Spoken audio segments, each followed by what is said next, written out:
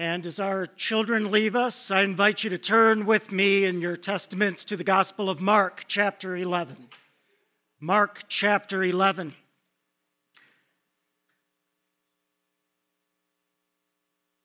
As you are turning there, just wanted to say once again what a privilege it has been for me to be able to be with you these last few weeks.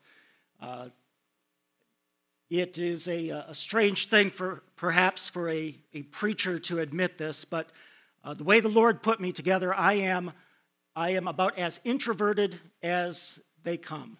And so it's always very difficult for me to meet new people. But you are very easy people to get to meet. You have made me feel very welcome. So I feel very much at home here. I feel very much at home with you. And I just want to thank you once again for the privilege of being able to worship with you in these weeks, especially on this very significant season of the year as we lead up to the day that we remember the resurrection of our Lord and Savior Jesus Christ. The word of the Lord this morning is from Mark chapter 11, beginning at verse 1. Hear the word of God. As they approached Jerusalem and came to Bethphage at Bethany in the Mount of Olives, Jesus sent two of his disciples, saying to them, "Go to the village ahead of you, and just as you enter it, you will find a colt there which no one has ever ridden. Untie it and bring it here. If anyone asks you, 'Why are you doing this?' say, 'The Lord needs it, and will send it back here shortly.' They went and found the colt outside in the street, tied it at a doorway. And as they untied it, some people standing there asked, 'What are you doing untying that colt?' They answered as Jesus told them to, and the people let them go. When they brought the colt to Jesus and threw their cloaks over it, he sat on it. Many people spread their cloaks on the road, while others spread branches they had cut on the fields.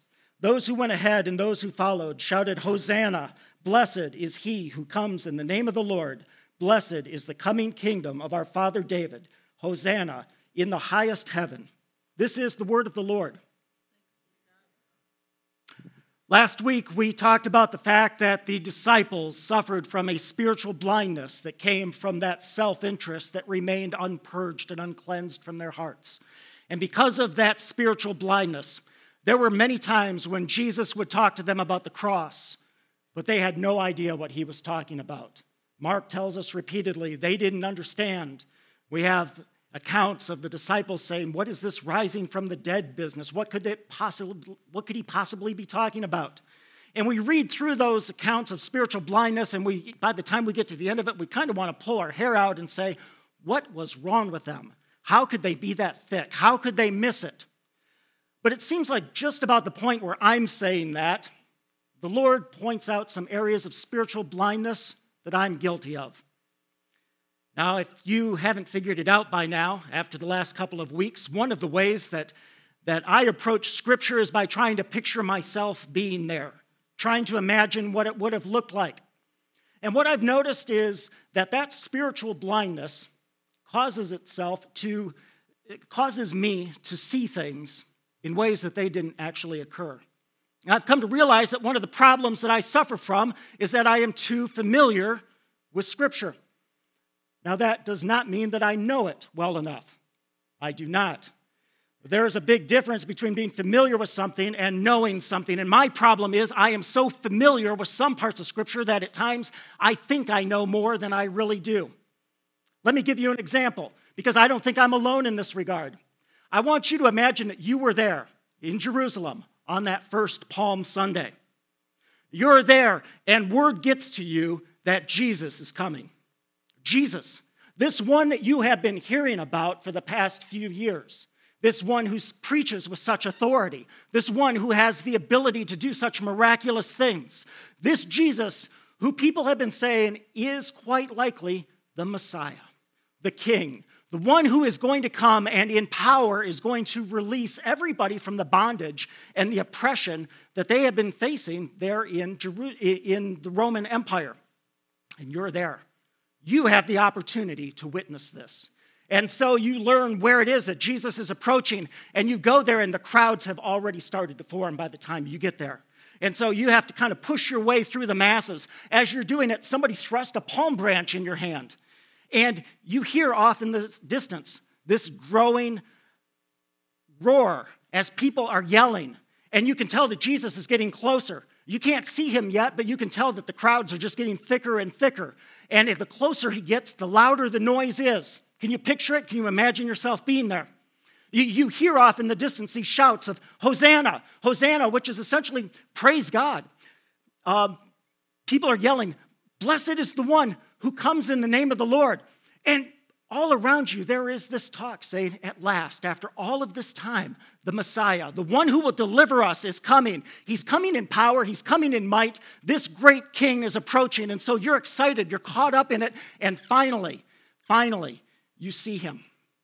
And there he is, the Messiah, the coming king, the one who in power is going to deliver everyone. And he approaches, and he's riding on a donkey. And he looks so majestic. And he looks so noble, and he looks so strong. Can you picture it? Can you picture yourself being there that day? Well, let me ask you something. Let me shift it a little bit. Let's suppose that word comes to us today, during our worship time, that the president is in town, that he's going to be speaking not far from here, and as it turns out, just as church gets out this afternoon, this morning, I'm not going to keep you that long, as soon as church gets out, he's going to be passing by right on Chipman Road. A presidential motorcade. Now, not everybody gets a chance to see the president. So just as the service gets out, we leave here, and already the streets are packed. People are lining the streets on both sides, wanting a chance to be able to see the president. As you push your way up there so that you can get a good view, someone thrusts a little American flag in your hand so that you can wave it. And off in the distance, you can hear the shouting. You can hear the police sirens. You can see the crowds getting thicker and thicker. The excitement is building because the most powerful man in the world, the leader of the free world, is coming. And as the sirens get closer and the crowds get thicker, finally, at last, you see him. There he is, the leader of the Western world, the most powerful man on the planet, the president of the United States, riding a unicycle. And you get... Why are you doing that? What? Oh, I get it. Yes, unicycle. Right. What am I thinking? Presidents don't ride unicycles, do they? No, presidents ride in limousines. Limousines are a symbol of power. Limousines are a symbol of the prestige of the office, but not a unicycle. I mean, a unicycle, a clown rides a unicycle in a parade, not a leader. Well, how come you didn't laugh earlier when we were in Jerusalem? And we saw the King of Kings, the Lord of Lords, the fairest of 10,000, the Lord God Almighty, riding in on a donkey. You see, donkeys are not the forms of transportation for kings. Had Pharaoh arrived in Jerusalem that day, he wouldn't have been on a donkey. He would have been astride a mighty war horse. Had Caesar come into town that day, it wouldn't have been on a donkey, he would have been on a chariot. Horses and chariots, those are the symbols of power. That's why in Psalm 20 it says, some trust in horses, some trust in chariots, but we trust in the name of the Lord our God. Horses and chariots, those are the stealth fighters, the most sophisticated tanks of that age. They are power. They are prestige. When you go to a parade, the ones who are up front, the ones who are dignified, they're on the horses. Who comes in on the donkey? It's the clowns who ride a donkey. Have you ever seen a grown man trying to ride a donkey? I mean, the man's got to basically hold his ankles up to keep them from dragging on the ground as he sits astride this fat little donkey that comes waddling around. Kings don't show up on donkeys. Now, I know that there are some who will tell you there's this concept of this royal donkey, and that when people saw Jesus on a donkey, they understood that to mean that he was there in power and prestige. Can I just point out that when Jesus arrived that day, he was arriving in fulfillment of prophecy. In Zechariah chapter 9, verse 9, and what does it say there? It says, behold, your king comes to you lowly on a donkey. When Jesus came to Jerusalem that day, he didn't come with the trappings of power. He came with the trappings of humility and selflessness. And why? Why did he do that? And I guess more to the point, why is it that we have a tendency not to see it that way? Why do we imagine it to be something different than what it was? But as I look at that last week of Jesus' life, I noticed several different times where he seemed to pick some symbols that took our concepts of power and position and authority and flipped them completely upside down. Because the first one was there on that first Palm Sunday. And then I see another one just a few days later. It was on Thursday evening. Jesus is gathered with his disciples for one last supper. We're familiar with it. We've heard it so many times about how solemn the occasion was, about the things that he said that day, about the rituals that were instituted that day. In a little while, we're going to celebrate together the sacrament of Holy Communion. We do that because on the night of that Last Supper, Jesus took the bread and he took the cup. He broke that bread. He said, "Do this in remembrance of me." And because he said that, we do it. We do it every week in this church. But he did something else that night.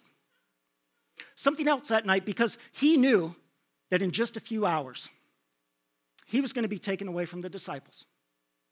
He was just hours away from turning the whole shooting match over to them. The future of Christianity rests with these guys.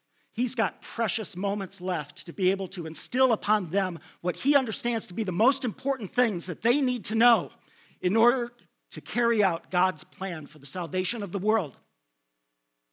And what did he do? What did he do in order to communicate to these leaders of Christianity? These ones who would be the top men, who would not only get the movement going, but would be remembered for the rest of history as the top leaders, the men of power, the men of position. Jesus took a basin and a towel, and he got on his knees, and he began to wash their feet. Peter was horrified. He looked at Jesus, he said, "God forbid, you will never wash my feet." And you know, I have some sympathy for Peter because I would have said exactly the same thing. Jesus, wash my feet? No. Me wash his feet, perhaps, but the King of Kings, the Lord of Lords, down on his hands and his knees in front of me, that is not right. That's wrong. That is just plain ungodly. But as William Temple said, if your concept of God is wrong, the more religion you have, the more dangerous you become. And if your concept of God is wrong, well, I guarantee you will see him do a lot more ungodly things. Because the very next one that we see just a few hours later, Jesus, the one who created everything and everyone, the one who holds it all together, the one for whom it was all created. He is the reason for it all. And this one, who is Lord over everything, humbly, submissively, allows himself to be arrested, to be taken away, to be mocked, to be beaten, to be judged, to be crucified. And there on that central cross, on that first Good Friday, we see the most supreme act of humility and sacrifice that the universe has ever known. See, a sacrifice is nothing new. To be religious is to give sacrifices. That's been going on for all of human history. But the sacrifice that takes place on that cross has never happened before. See, unlike every other sacrifice where you have the created offering a sacrifice to the Creator in hopes of being able to get the Creator's approval, here we see the Creator offering himself as a sacrifice to the created. God at our disposal. God to do with as we please. You know why he offers himself as a sacrifice? Because he is who we need. The world offers a whole bunch of false options. But Jesus knew that to offer anything other than himself would be offering something absolutely inadequate. And so he gives himself humbly and completely and willingly.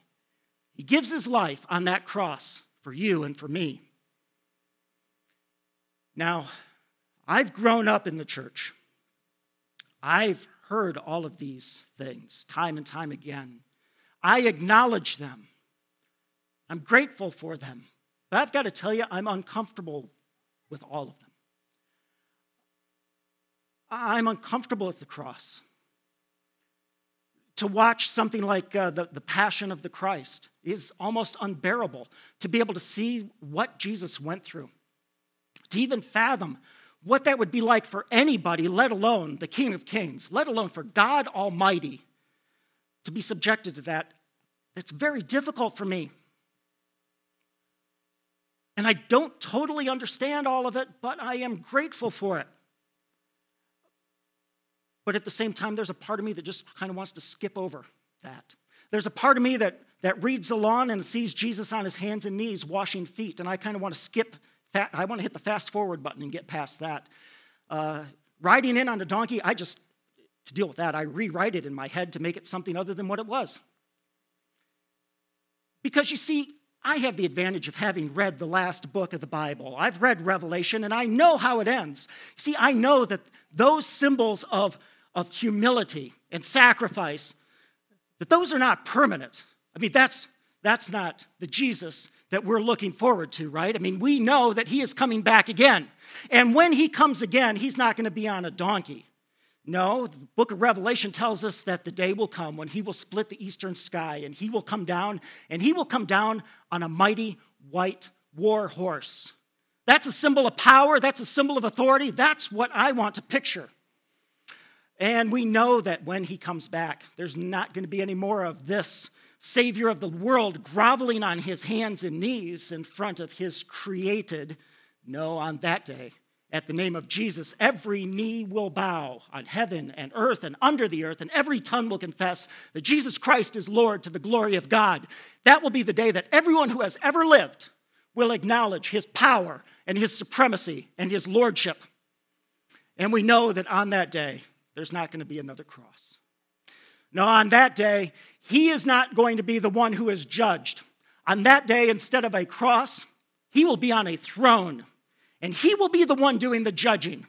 And everyone who has ever lived will appear before him, and no deed will escape his notice. And that's the God that I want to picture.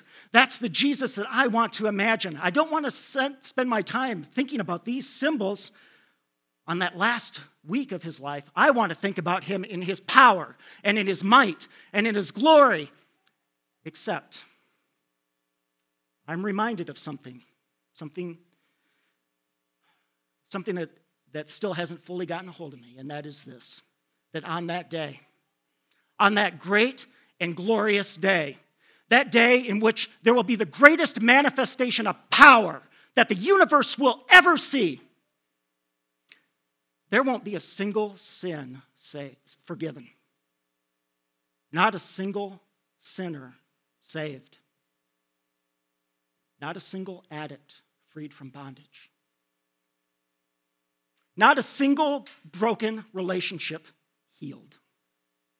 When he comes in power and might, he doesn't come at that time to save, he comes at that time to seal, to usher in eternity and to wrap everything up. And that's why in the closing verses of the book of Revelation, it says, let the wrongdoer continue to do wrong.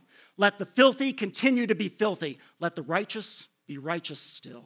Let the holy be holy still.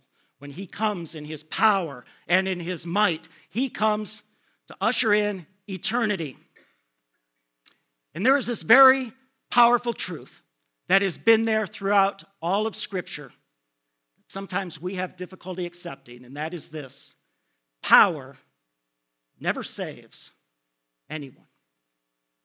Salvation always comes through sacrifice. Always.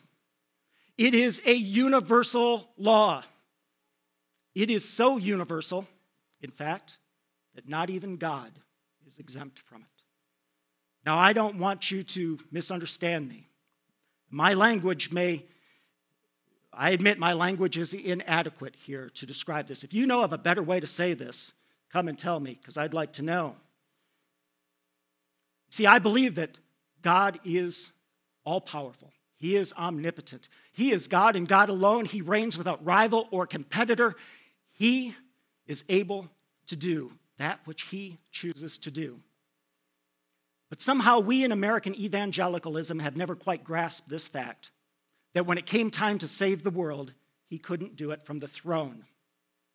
If he could, the cross would not have been necessary. When it came time to save the world, he is able to save the world, but he didn't do it out of power from the throne. He came here in humility and in sacrifice. So why are these symbols of humility and sacrifice so difficult for us? You see, if that's a universal law, that no one is saved through power, if that's true of God, then what does that mean for you and me? You see, those symbols of humility, I'm uncomfortable with them, not so much because of what they mean for Jesus, but because of what they mean for me. When you see that cross, who do you think of? If you're like me, most of us see the cross and we think of Jesus. But do you realize the first time Jesus talked about a cross, he wasn't talking about one for himself? Jesus said, if anyone would be my disciple, he must take up his cross and follow me. The first cross he ever talked about wasn't a cross for him, it was a cross for you and for me. He said, if anyone wants to be my disciple, anyone 2,000 years ago, anyone today, do you want to be his disciple? Then that cross is yours. And what does that mean? That cross is a symbol of supreme humility and sacrifice. It means my life is no longer my own. If the King of Kings, if the Lord God Almighty gave up all of his rights, all of his position, and all of his prestige, and willingly allowed himself to be led to a hill where he was crucified to die, then really by what right do you and I insist upon having our way and having things the way that we think they should be, or retaining the illusion that we're in control of our plans for our life? If we want to be his disciple, if I want to be his disciple, then I leave all of those plans and schemes nailed to the cross, and I follow him. We willingly follow the practice of communion because Jesus said, do this and remember to me. You know, when he washed the disciples' feet, he said, now that I have washed your feet, you must do as I do. You must follow my example. Now, he wasn't talking there necessarily, literally, about going around with a basin and everybody you see pulling their shoes off of them and washing their feet. What he was saying was, don't think that you're better than me. Don't think that you're entitled to something more than me. If I'm willing to serve anyone to the point of getting down on my knees in front of them, then you too, if you're going to be my disciple, must follow my example and serve those around you, even the least of these. And when we follow Jesus, I like the idea of him being on the horse. You see, I think I'm spiritual enough where I don't need the same accolades as Jesus. I don't need the same horse as Jesus. I mean, he is Jesus. He ought to have the best horse, right? I'd be happy with second place. A horse that's not quite as good as his, not receiving quite as many accolades as him. But the problem is, if Jesus is on a donkey, then maybe I need to get down off of my high horse. And I need to pick a similarly humble means of transportation. If there's any phrase that has summed up what it means to be an evangelical in the past 75 years or so, it would be the phrase, receive Christ. You've heard it, you've said it, you've heard it preached. You must receive Christ. And I believe that's true. You must receive Christ. But you know, if we're not careful, there's a very subtle heresy within those words. Because if I receive Christ, what I'm doing is I'm going and I'm taking him, and then I take Christ with me to wherever I want to go. And I can then share Christ with whomever I choose. And I can take Christ out of my pocket and use him in this particular occasion. But as important as it is to receive Christ, it's interesting to me that Jesus never said those words, as far as I can tell. He never went up to anybody and said, you must receive me. But he did go up to some guys by the name of Peter, James, Matthew, Thomas, Philip, and some others. And he said, I want you to follow me. And there's a big difference between receiving something and following. If I receive Christ, I'm still in control.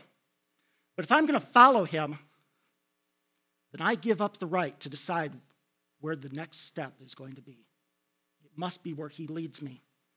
And if I'm going to follow him, then I no longer get to decide when I'm going to share Christ with somebody or to whom I'm going to share Christ. That decision is his and his alone. And I just need to ask you this morning, do you wish to be his disciple? Do you wish to call yourself a Christian? Do you call yourself a Christian? Well, if so, are you saying that from the position of a horse or a donkey? Are you saying that from the position of one who is serving or one who expects to be served? Do you say it from a position of being the one who is doing the judging? Or are you willing to take up your cross and be judged and be led to somewhere that you don't want to go? You know, the easiest thing that you can ever do is to be following somebody who always agrees with you. Is there someone in your life right now in a position of authority who isn't wanting to go the same direction you are?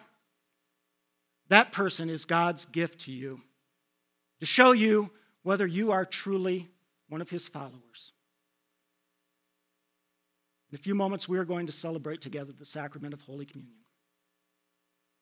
And perhaps today, as you come forward to receive the elements that represent the broken body and shed blood of our Lord and Savior Jesus Christ, the Holy Spirit is speaking to you and saying, perhaps instead of receiving more, I need you to follow.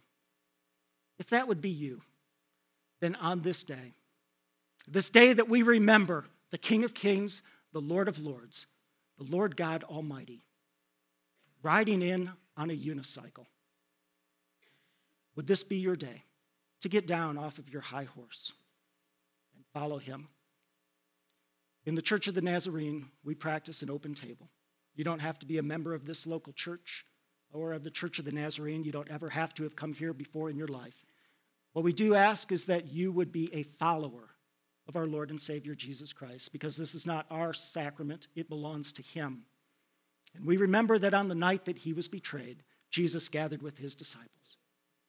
And he took the bread and he broke it, and after giving thanks, he said, "This is my body, which is broken for you. Do this in remembrance of me." And in the same manner, he took the cup and he said, "This cup is the new covenant in my blood, which is poured out for you. Do this in remembrance of me." I invite our servers to come, and in a moment, they will be standing here on either side. If you would come forward, not to receive Christ, but in a commitment to follow him, would this be the day, a day in which he turns upside down all of your concepts of power and position?